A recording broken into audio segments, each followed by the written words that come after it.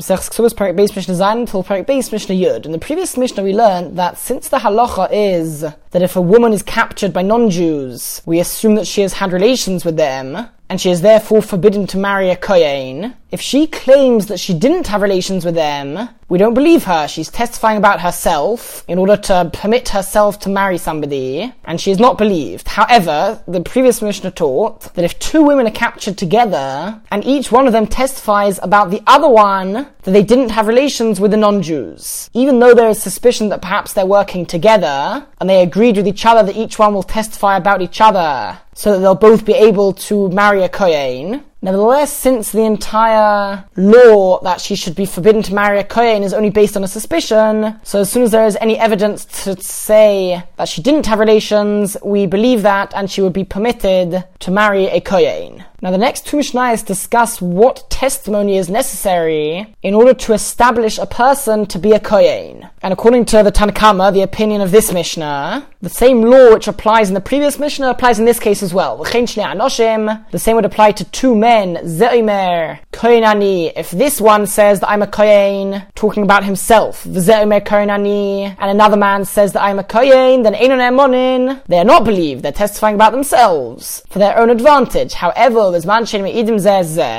a time, in a scenario where each one is testifying about each other, in such a case, they are believed. And we would consider them to be a kohen, such that if they come to the threshing floor requesting truma, which is the part of the produce which a farmer must give to a kohen, and a non-kohen is forbidden to eat it, if such a man would come to the threshing floor requesting truma, one would give it to him, and he would be established as a kohen. And we're going to see in the following Mishnah 3 opposing opinions. So altogether there are 4 opinions arguing about what testimony is necessary to allow this man to be considered a kohen with regards to eating truma. However, their entire argument is only regarding that. There is a separate issue regarding establishing a person to be a kohen, and that is regarding marriage. When it comes to the marriages of kohanim, we are particularly strict and careful to ensure that the holiness and the pure status of kohanim's families is maintained. We already saw in the previous perek that if a woman is seen to have relations with somebody, then according to some opinions, we already need to be concerned that she had relations with a mamzer or a nosin who would invalidate her from marrying a kohen. There is special care taken in order to maintain that kedusha, that holiness and purity of the families of kohanim. And therefore, even once we establish this man as a kohen, unless there are 2 witnesses who can establish him as a kohen, or if they are able to trace his ancestry to make sure that indeed he is a valid kohen, without that we are concerned that he is a cholol. A cholol is somebody who was a kohen, or whose grandfather or his father was a kohen, but somewhere through the line of his family, one of them married a woman who was forbidden to marry a kohen. For example, a divorcee. Any child and any descendant born from that marriage between a kohen and a divorcee is called a cholol, and he is disqualified from being a kohen. He can't serve in the Beis HaMikdash, and as well as that, a woman who marries a cholol becomes a chalola. And that means that she, after her husband dies, she would be forbidden to marry a kohen as well. So although according to this Tana, even one witness is believed to testify that somebody is a kohen, that is only enough to allow him to eat truma. But when it comes to him marrying a woman who wishes to marry a kohen, we do not immediately assume that he is a totally valid kohen. They need to trace his ancestry and see whether indeed his father and grandfather and great-grandfather were all valid kohanim, and only then would he be able to marry a woman and for her to be considered a pure woman and who is not considered a chalola. Okay, Mishnah Ches. So according to the previous Tana in the previous Mishnah, not only is one witness valid to establish a person to be a kohen regarding eating truma, but even if there is a suspicion that perhaps they're working together, we still believe them. Rabbi Yehuda says, Ein man lakun al pied echad. We never raise someone to be considered a kohen by the testimony of one witness. Unless he was until now, of course, considered to be a kohen, then of course he's already got a chazakah an assumed status of being a kohen. We're talking about somebody who until now is assumed not to be a kohen. If one witness comes and testifies that he is a kohen, that is not enough even for eating truma according to Rabbi Yehuda. The reason being that Rabbi Yehuda is concerned that if we consider him to be a kohen regarding eating truma, then people will end up considering him a full kohen also with regards to his marriages. And a woman who has pure ancestry, who wishes to marry a kohen, she would marry him without thinking twice, and she would end up being a chalala. And so to prevent that happening, we do not consider him a kohen regarding eating truma as well. Rabbi Elazar, third opinion, Rabbi Elazar said, Amosai, when is it that we do not believe one witness? In a situation where there are arguing witnesses who claim that he is not a kohen. Well, the truth is they're not witnesses, but there are rumors going around that perhaps this person's father married a divorcee, and he's considered to be a cholol, so he's forbidden to eat truma. If there are rumors such as these, then one witness is not enough to establish him to be a kohen. But in a situation where there are no rumors going around, there aren't other people who are arguing against this testimony, then we would raise somebody to be considered a kohen by the testimony of even one witness. Now Rabbi Elazar still argues with the Tanakama of the previous Mishnah, because in that situation where there are two people testifying about each other, Rabbi Elazar says that they wouldn't be believed because we suspect that they are working together. Alright, and fourth opinion, Rabbi Shimon ben Gamliel said in the name of Rabbi Shimon ben Asagan that we do raise a person and establish him to be a kohen by the testimony of even one witness. Now this seems to be exactly the same as the opinion of Rabbi Elazar, but the Gemara explains that there is one case where Rabbi Shimon ben Gamliel is more lenient, and that is a very specific scenario where a man was considered and assumed to be a kohen until now. But then rumors began spreading that his father had married a divorcee, and he was born from that marriage, so he's considered to be a cholol. And as a result, the Beis Din declared him to not be a kohen and forbidden to eat truma. Now, after that happened, one single witness came and testified that he is a kohen. So the Beis Din said that, you know what, we're going to establish him again to be a kohen, and he can eat truma. After that, two witnesses came and claimed that he was not considered to be a kohen. So the Beis Din indeed declared him not to be a kohen, and he was forbidden to eat truma. And after that, one witness came and testified that he is considered to be a kohen. So according to Rabbi Elazar, since we just had two witnesses who testified that he's not a kohen, the single witness is certainly not strong enough to go against the testimony of two witnesses, so he remains forbidden to eat truma. However, according to Rabbi Shimon ben Gamliel, we join together this single witness together with the single witness who testified earlier on that he is a kohen, and now we have 2 against 2, so we don't accept either of their testimonies. They both break away,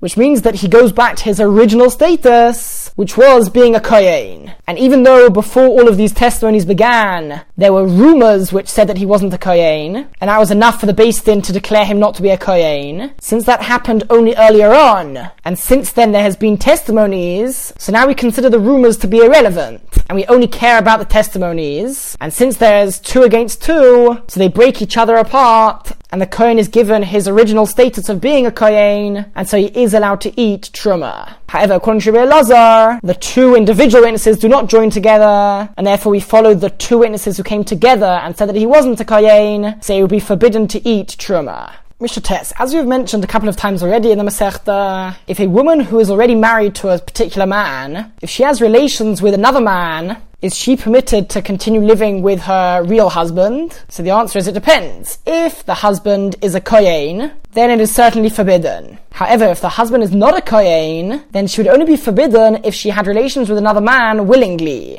But if she was forced to have relations, and the husband is not a kohen, then she would be permitted to continue living and being married to her husband. Says the Mishnah,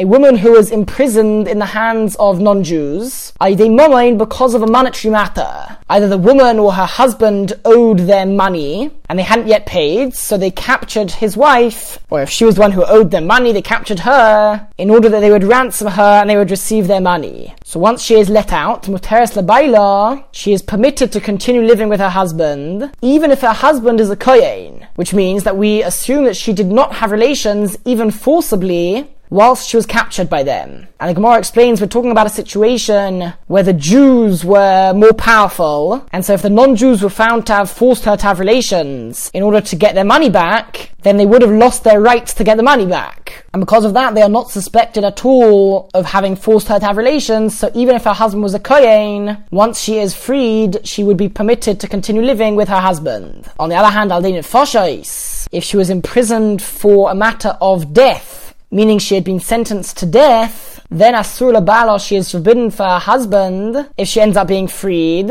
even if her husband is not a Kohen. Because in this case, we are concerned that perhaps she had relations with them willingly. Maybe in order to free herself. She had relations with one of the guards, and because of that, if she does end up being freed, she will be forbidden to continue living with her husband, even if her husband is a regular Yisrael. Next, a city which was conquered by an enemy army which has besieged the city, and the enemy has now entered the city, and they are pillaging throughout the city. The halacha is that if that happens, then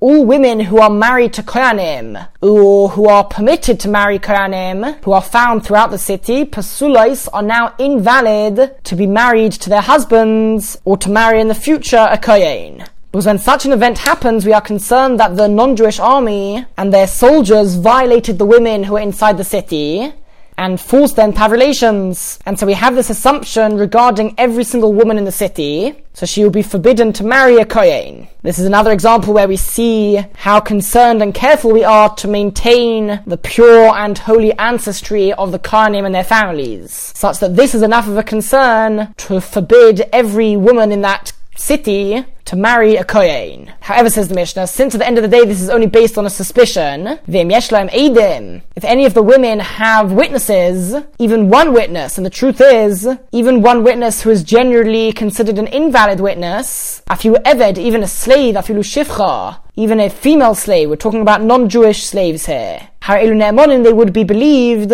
if they testify that they were with the woman throughout this time that the enemy army entered into the city, and they saw that she wasn't forced to have relations, then they would be believed and she would still be permitted to be married to a Kohen. However, a person is not trusted regarding themselves to testify either about themselves or something which is directly a benefit for them, as is illustrated from the next story. Omar Rabbi Zachar ben Akatzov. Rabbi Zachar ben Akatzov. Katzov is either a name or it means a butcher. Rabbi Zachar, the son of a butcher, said, and he was a Kohen. And it once happened that in the city where he was, the enemy army entered, and after this event, he came to Beis Din and he said, Hamoin Hazeh, which literally is a reference to the Beis Hamikdash, and he was using that term as an expression of a shavua, an oath, and he said, talking about his wife, he said, her hand didn't move from my hand, from the time that the non-Jews entered the city of Yerushalayim until they left. We were holding hands that entire time, and nobody forced her to have relations. But Omuloi, the Chacham, said to him, Ein Adam Ne'edai De'atzmai. A man is not able to testify about something which concerns himself, and therefore, despite the fact that you are certainly not lying, he was one of the leading Talmidei Chachamim of the generation, nevertheless, the halacha is that a man is not trusted, even in this case, where we don't require totally valid testimony. Even a non-Jewish slave is enough. However, if it concerns himself, even if he is the biggest Talmid Chacham, he is not believed. And we see in this Mishnah the power of negius, the power of bias, and how somebody can distort the truth when he is involved, and if it will benefit himself. And for that reason, even in this case, nobody can be trusted if the matter concerns something which affects him and would benefit him. Mishnah Yud, this Mishnah ends off the perek which has been discussing the trustworthiness of witnesses and people in all different cases. And the Mishnah tells us that in the following cases, one is believed to testify when he is an adult above the age of bar mitzvah, about something which he saw whilst he was still a kotan under the age of bar mitzvah. Although the halacha is that a witness is only valid if he was valid at the time that he saw the event, and he has to have been valid since that time that he saw it until he comes to the Beis Din to testify about it. And in this case, he wasn't a valid witness when he saw it, because a child is an invalid witness. Nevertheless, because all of the following cases are midrabanan, he is considered to be a valid witness, and his testimony would be accepted. Firstly, Ne'eman Adam Leimar, a man is believed to say, Zek Sav Yodai Shel Abba, this signature is the handwriting of my father. We're talking about a document.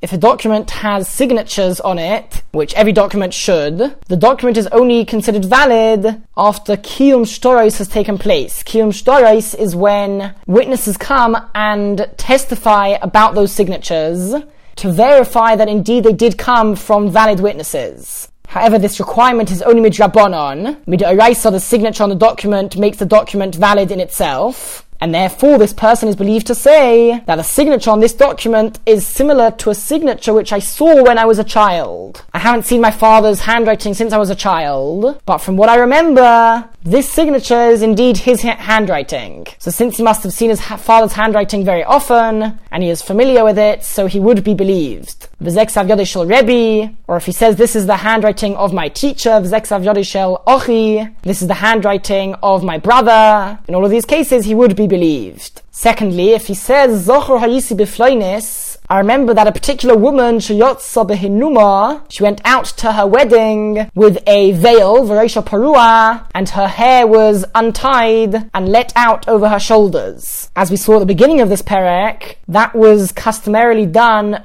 particularly at a basula's wedding, the wedding of a woman who had never had relations before. And by him giving this testimony, she would be entitled to a kesubah of 200 zuz. So since the obligation of kesubah is only midrabanan, as well as the fact that most women who get married have never got married before, so anyway the majority of women would have a kesubah of 200 zuz. Because of those two reasons, he would be believed. Thirdly, if he testifies that so-and-so would go out from school with us, litboil le'echol batruma, to purify himself in a mikveh in order to be able to eat truma, or he would come with us to take a share of truma at the threshing floor from the farmers. So he's effectively testifying that this man is a kohen. He would be believed. However, he's only believed concerning truma midrabanan. The man who he is testifying about would only be able to eat truma which was obligated midrabanan. Since, as we said, midoraisa, a witness is only valid if he was valid already from the time where he saw the event.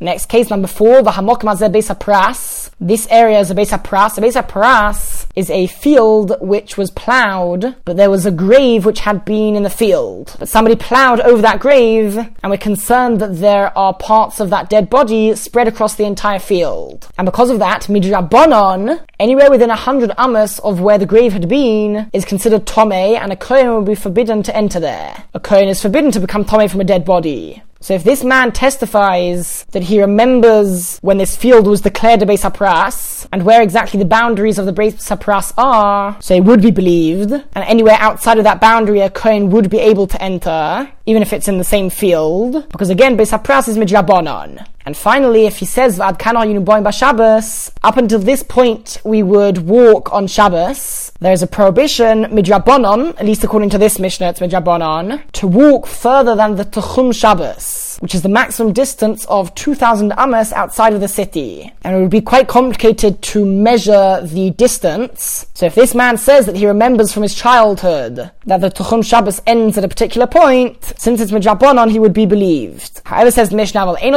but a person would not be believed to say, based on what he saw when he was a child, that so-and-so had the right of passage in this place through somebody else's field. Or a particular person had a right to stop and sit down in a particular person's field on the way to a funeral and eulogize the dead man. That was the custom in those days. But these two things are monetary matters, and therefore we need testimony which is totally valid. And so if it's based on what he saw when he was not a valid witness, then he would not be relied on.